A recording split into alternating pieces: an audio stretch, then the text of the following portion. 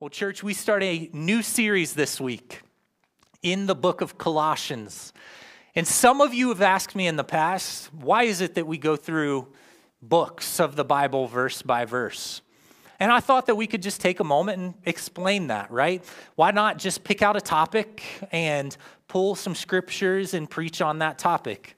We've done that in the past. I don't necessarily think there's anything wrong with that, but we preach the majority of our sermons from a single book, and we go verse by verse for three reasons. And I want you to understand, okay? The first reason is really simple. Number one, it forces me to confront things in Scripture and talk about them that I wouldn't normally pick out of the Bible. It forces me to talk about things that are uncomfortable. As you go verse by verse, there are going to be certain weeks that aren't exactly great church growth strategy, sort of high attendance Sunday talks, right? I mean, if you've ever read your Bible, you'll know that's true.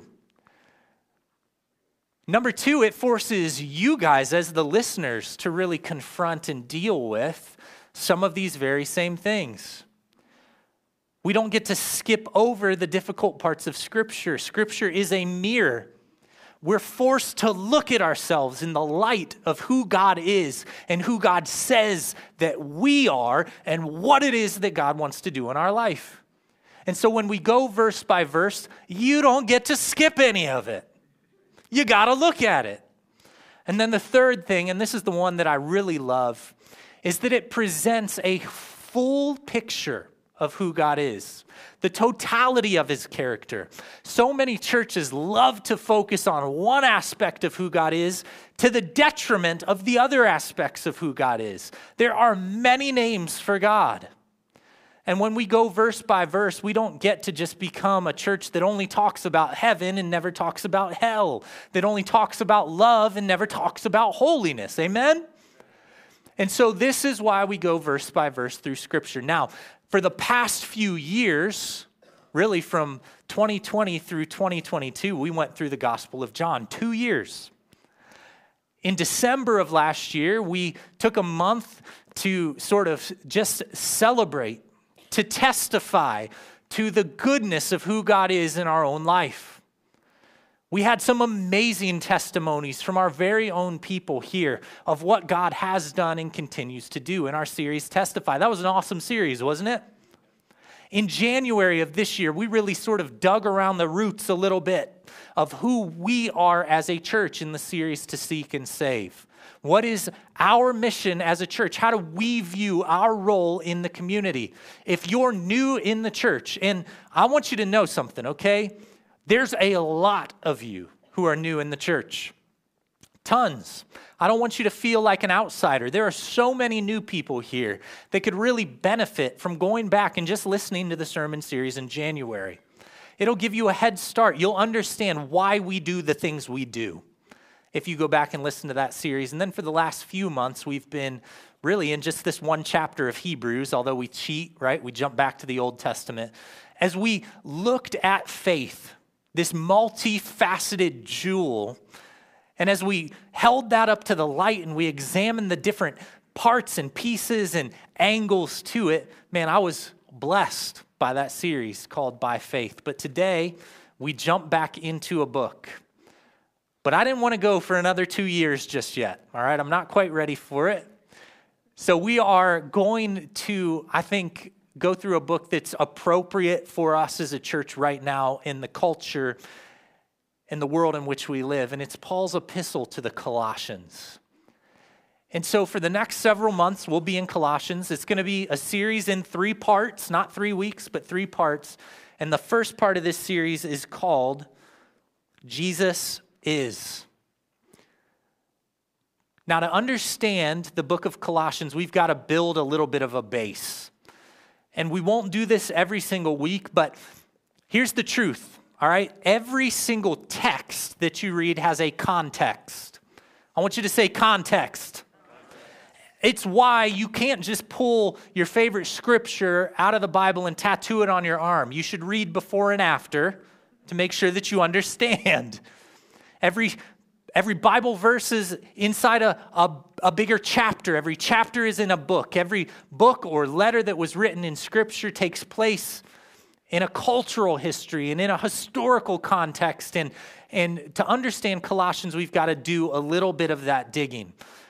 But if we lay the foundation correctly now, then I think that it will help us to understand why Paul is writing the things that he's writing and how it applies to us in the future. So to understand the book of Colossians, you need to understand the Roman Empire. If you're taking notes today, I want to encourage you to do that. We're a church that worships in spirit and in truth. Man, I love to raise my hands in worship. Sometimes as the Spirit moves, I'm brought to tears. I'm so in awe of who God is.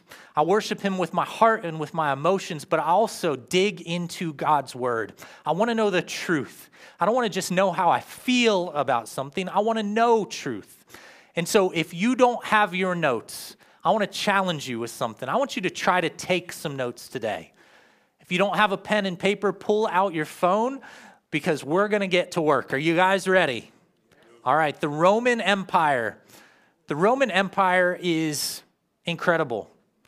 For somebody that loves history, like myself, I love history. Anyone else love history out here? All right, you know what they call us, don't you? Nerds, that's right.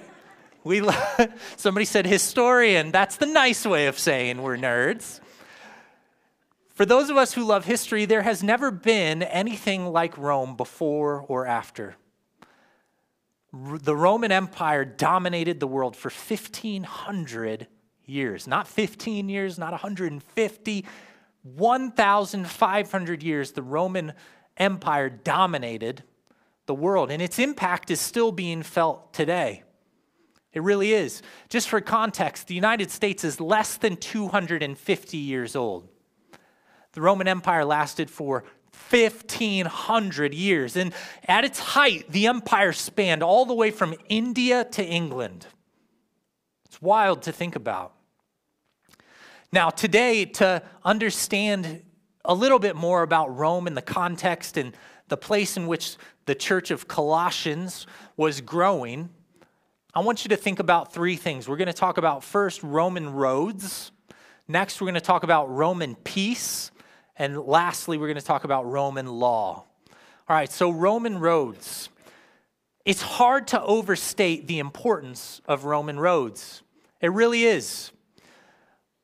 The only way that I can really compare Roman roads is for those of us who were born before the internet and remember life before the internet and now life after the internet.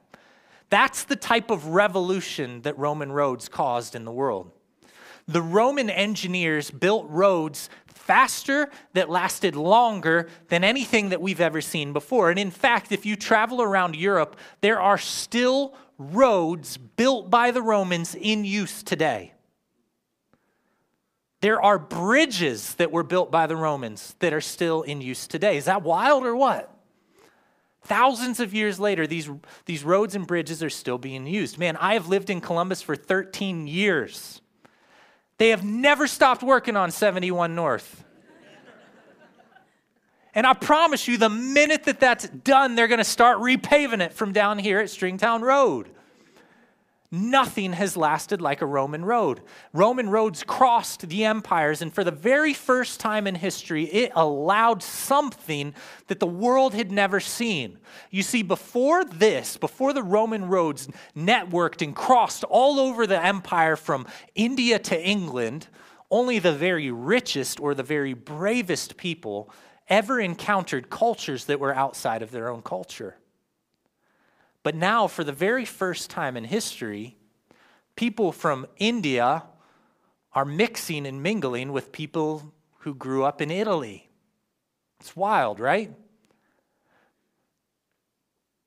For most people born, you were born, you only ever saw people that looked like you, that ate the same food that you ate, that married the same type of people that you married, that spoke the same language, that believed the same belief, that had a shared history, that had the same religions. You were born, you lived, and you died all within a small, several-mile radius, unless you were wealthy or really, really brave. And then you might get some sort of cultures that were right next to your cultures. But now, for the first time ever, inside the Roman Empire, there are these networks. And inside Roman cities, for the very first time, your neighbor might have a different language than you, a different religion than you, eat different foods than you, pray differently than you. And some of these issues that are caused by that, Paul is going to be addressing in the Colossians letter.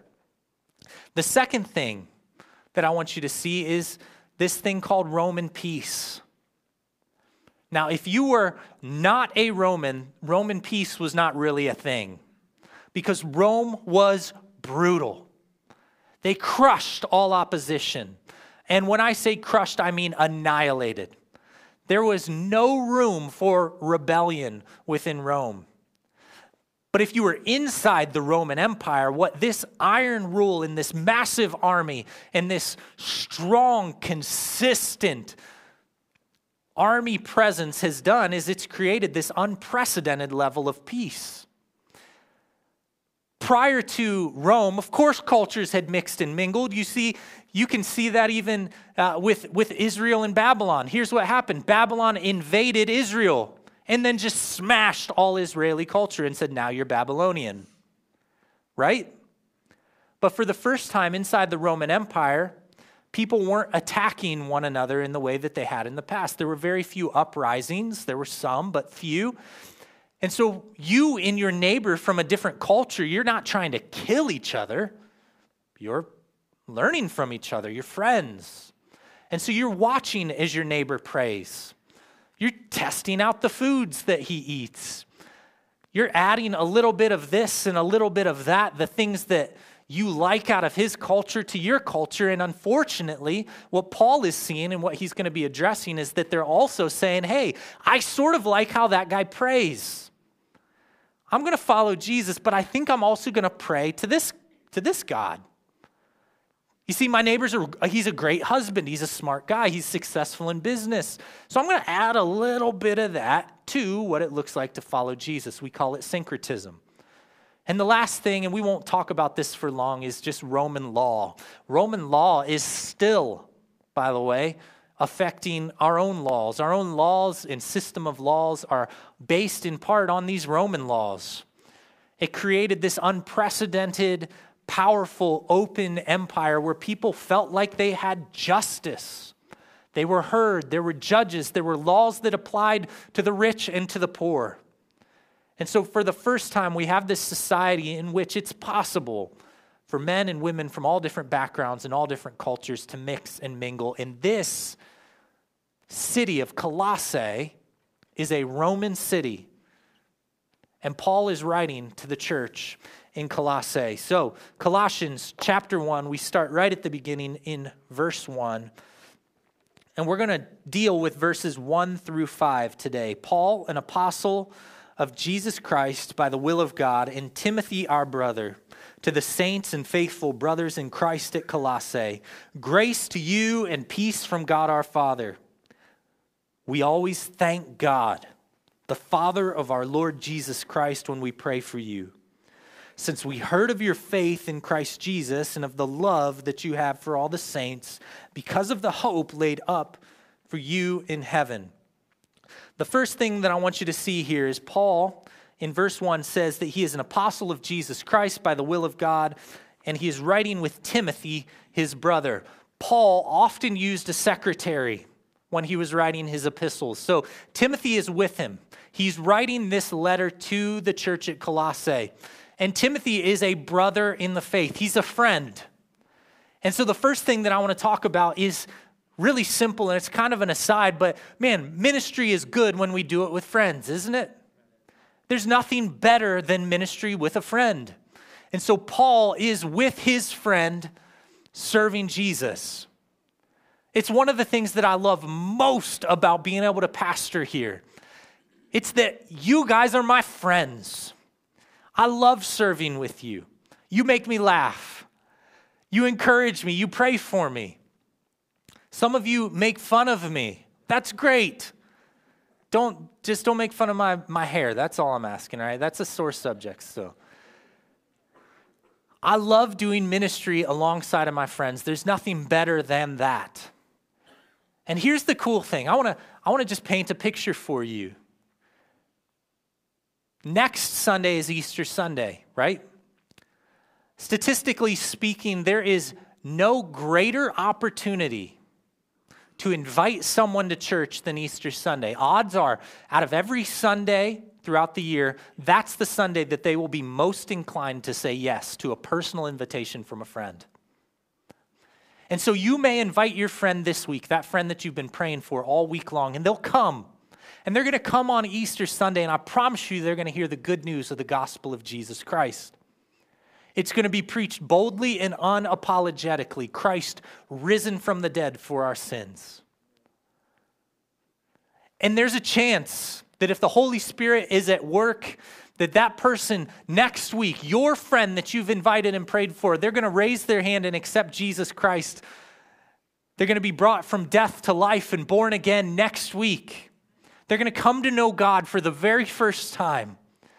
And then all throughout this year, they're going to begin to grow in community alongside their brothers and sisters in Christ, discovering the true reason why God created them, for a relationship with Him and to make a difference in this world. And there is no reason why that person that you're inviting next week to Easter Sunday can't be serving alongside you next Easter as your friend. And there's nothing sweeter than that. The Apostle Paul saw Timothy and he helped raise him up. He helped to disciple him. He taught him what it looked like to serve and lead. And now he gets to do ministry alongside his brother. And man, that's pretty cool. Here's what we see in verses 2 through 4. I want to rehash verses 2 through 4 again, because here's what Paul says. He calls the Colossian church, even though he's never met them, we're going to talk about that in a couple of weeks. Paul has actually never met the people in this church. He says that they are saints and faithful brothers in Christ. Paul says in verse 3 that we always thank God, the Father of our Lord Jesus Christ, when we pray for you, because we have heard of your faith in Christ Jesus and of the love that you have for all the saints. Faith in Christ Jesus and of the love that you have for all the saints. Point number 1, if you're taking notes today in our Jesus Is series, I want you to write this down. Jesus is our source. We're going to have to leave this up there. It's a long one. Jesus is our source. His love in me means that I love other believers. Jesus is our source. His love in me means that I love other believers. And so I want to put this another way. You cannot claim to love Jesus Christ and reject His church. You can't claim to love Jesus Christ and yet reject His church. It's like saying, you know what, I love my wife, but I absolutely hate her family. Don't say that if you're married. And I realize that, there may be exceptions or reasons why someone would really dislike a family, but the truth is that in a situation like mine, my wife loves her family, and her family loves my wife, and I love my wife, and so I love her family. And for us as followers of Jesus Christ, if we love Christ, if Christ is source of love in us, and Christ loves the fellow brothers and sisters in Christ, you guys as the church, and you love Jesus Christ, then I ought to love you as well. I cannot claim that I love Christ and yet reject the church. There's this strain of, I call it Christian because I think it's Christian, but I have some confusion about it. It's a group of people that say, I love Jesus, but I don't need a church to love Jesus. Now, I know you've heard that, haven't you? I love Jesus, but I don't need a church. Now, I think at its core, it does what so often these deceptive things do. It takes a truth and it sort of twists it. The truth being that I don't need a church in order to love Jesus. Like the church is not the only gate through which I can find Jesus. I have a relationship with Jesus on my own 2 feet. I stand before God someday. But what it's done is it's twisted that thing and it's made it something different. And it says that I am able to love Jesus while rejecting his church. But here's the problem. We talked about what a church is in January, didn't we? I'm going to put this definition up there again for you right now. What is a local church? It's a gathering of those who have a personal relationship with Jesus Christ to preach the gospel, to celebrate the ordinances, and to obey the words of Christ in Scripture. It's a gathering of people. I know that people think of a church as a building or as an organization, but the truth is a church is people, our brothers and sisters in Christ.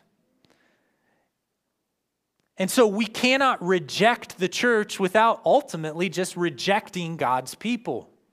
You can't. There's just a couple of passages that talk about this, right? 1 John 2:9. Whoever says he is in the light and yet hates his brother is still in the darkness. 1 John 3:16. By this we know love, that he laid down his life for us. We ought to lay down our lives for our brothers. 1 John 4:20. If anyone says I love God and hates his brother, he's a liar. For he who does not love his brother whom he has seen cannot love God whom he has not seen. John 13, verse 34, a new commandment I give to you, that you love one another, just as I have loved you. You are also to love one another. 1 Peter 4, verse 8, above all, keep loving one another earnestly, since love covers over a multitude of sins. Do you guys sense a theme there? When Jesus is our source, he is the source of love in us. That love necessarily must be poured out on the ones that he also loves, his children, us. And so it's impossible for you to be a healthy Christian who has rejected the church. You need to be a part of a local body of believers. I'm going to date myself a little bit with this reference, but we can't be that knight from Monty Python that's getting his arms and legs chopped off and saying, I'm good, it's a flesh wound, I'm healthy. If you're a Christian that's not connected to a church, that has rejected a church, you're not healthy in the way that God designed for you to be healthy. Listen, I want to acknowledge the fact that churches do hurt people, okay? I know beyond a shadow of a doubt that there are men and women in here who have been hurt and hurt deeply and hurt badly by church and by the people within church.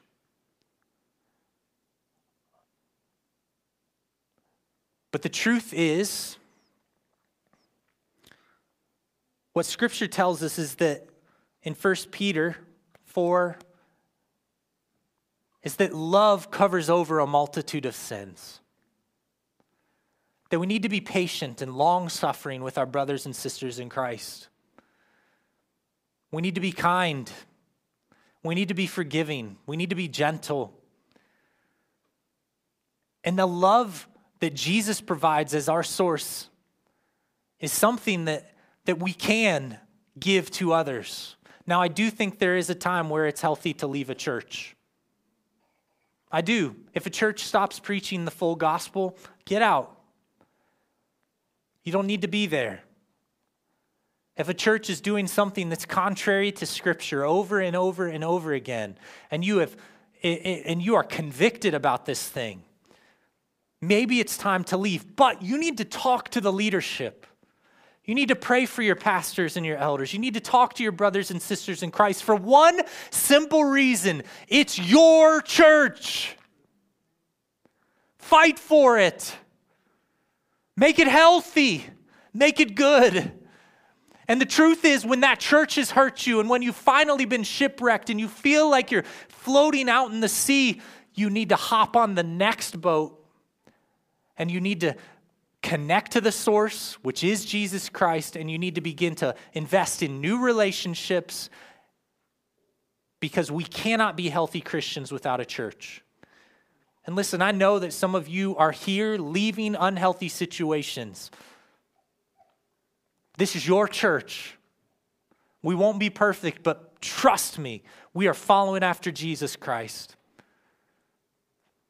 The second thing that I want you to see is found here in verse 5. It's really simple, and I know that we're wrapping up here right now, but the Apostle Paul, we'll go back to verse 4. 1:4, since we heard of your faith in Christ Jesus and of the love that you have for all the saints because of the hope that is laid up for you in heaven. The second point for today is that Jesus is our hope, and it's a hope that is laid up for us in heaven. We have this weird life as Christians, don't we? Where we have this one foot in the here and now. God has given us a mission. We live and walk and move within this earth, but we've also got this one foot in eternity, a hope in heaven. And we're living for that as well. And so that's why Scripture says we're not really one or the other. We're aliens. We're sojourners in the world. We become something different. We've got one foot here and one foot in heaven, and we're something different. It reminds me of this joke. There was a restaurant that was built, and you'll have to forgive me. I'm a bit of an eighth grader still, all right? There's a restaurant that was built right on the border between France and Germany, so that literally the border ran right through the middle of the bathroom of this restaurant. And so you would walk in through the French door into the bathroom, and then you would walk out the German door in the bathroom, out of the bathroom. And so one day a guest, being funny, talked to the owner, and he said, well, sir, if you're German when you walk into the bathroom and you're French when you walk out of the bathroom, what are you when you're in the bathroom? And the owner thought for a minute, and he said, European. You're not really one thing, and you're not the other. You're something different. Listen, as Christians, we have this role where we have to live one foot here in this life and one foot in eternity, and it causes us to live differently. Man, I wish I had more time today, but I just want to tell you something. It's going to be a little bit of a downer, but you're going to die. You're going to die. Yeah. Today, I'm not kidding, today I am, April 2nd, 2023, I'm closer to death than I've ever been in my life. And you are too.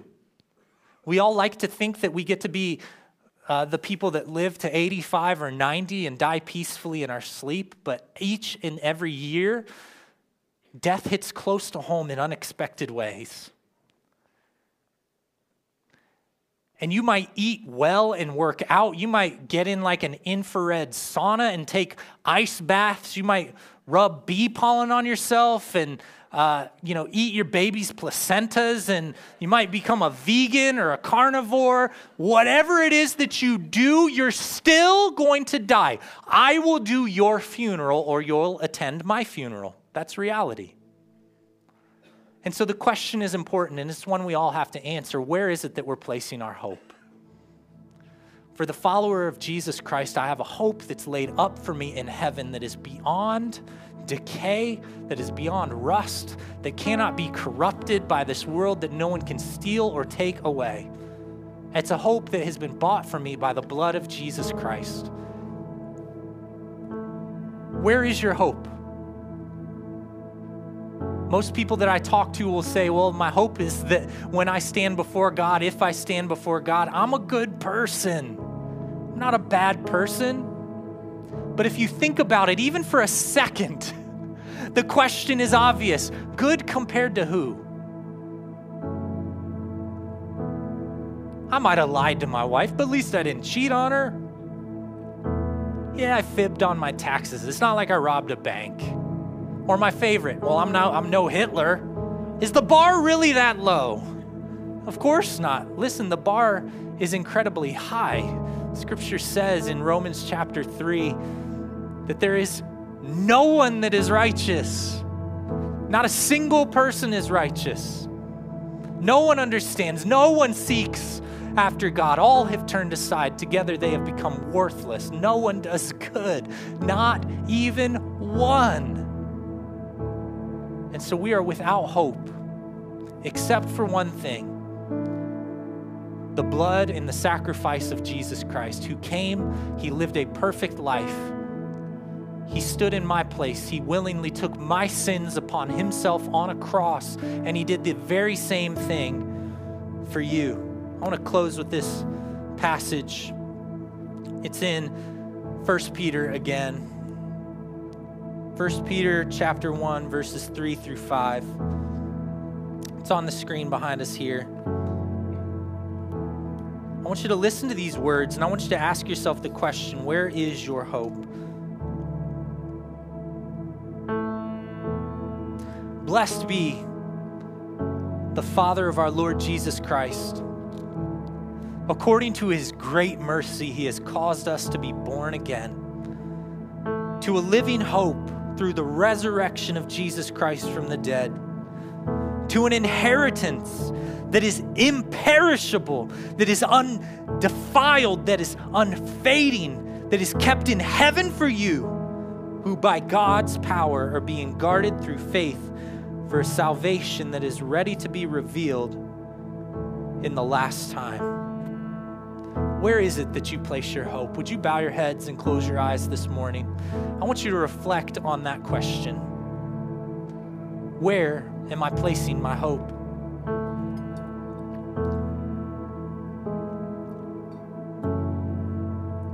If you have never made the decision to place your hope in Jesus Christ, I want to invite you to do that this morning.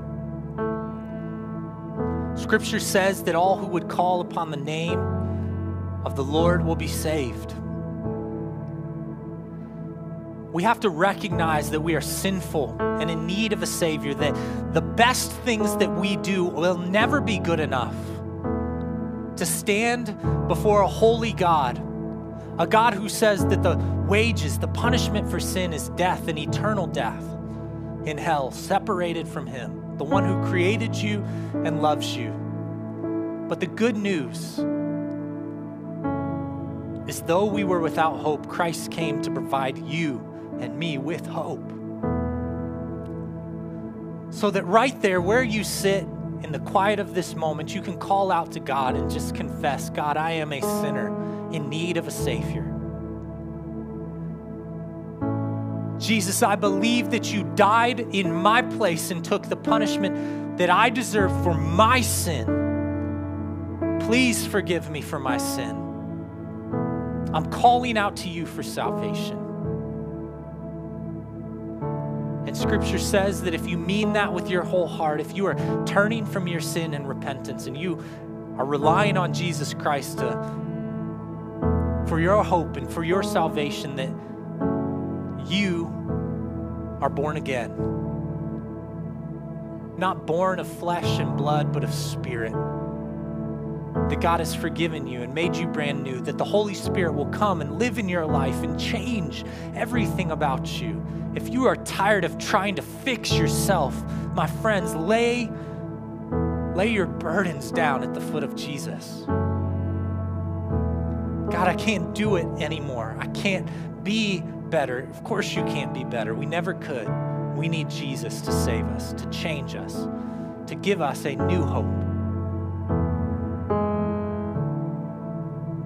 If you prayed that prayer this morning, if you cried out to God for the first time, the good news is that he who came and died for you, he is faithful and he is just and he will forgive you for your sin.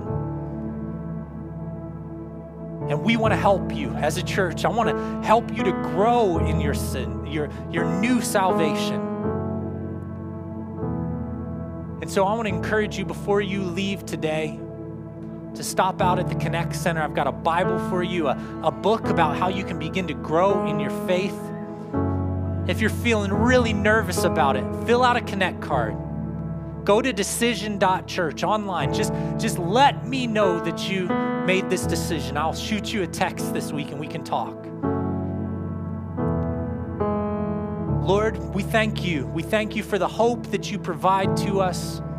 We thank you that you have purchased our sins with your blood, something we could never do. Jesus, you are the source of our love. Help us to love our brothers and sisters in Christ, the church, not to reject it, but to embrace it, to fight for it. Lord, to serve one another in love. Jesus, you are our hope, a hope laid up for us in heaven. Help us to live with one foot in this life and one foot in that hope. And Lord, I pray that this would be a week that many would find hope in Jesus Christ for the very first time. We love you and we thank you. We ask all these things in Jesus' name. Amen.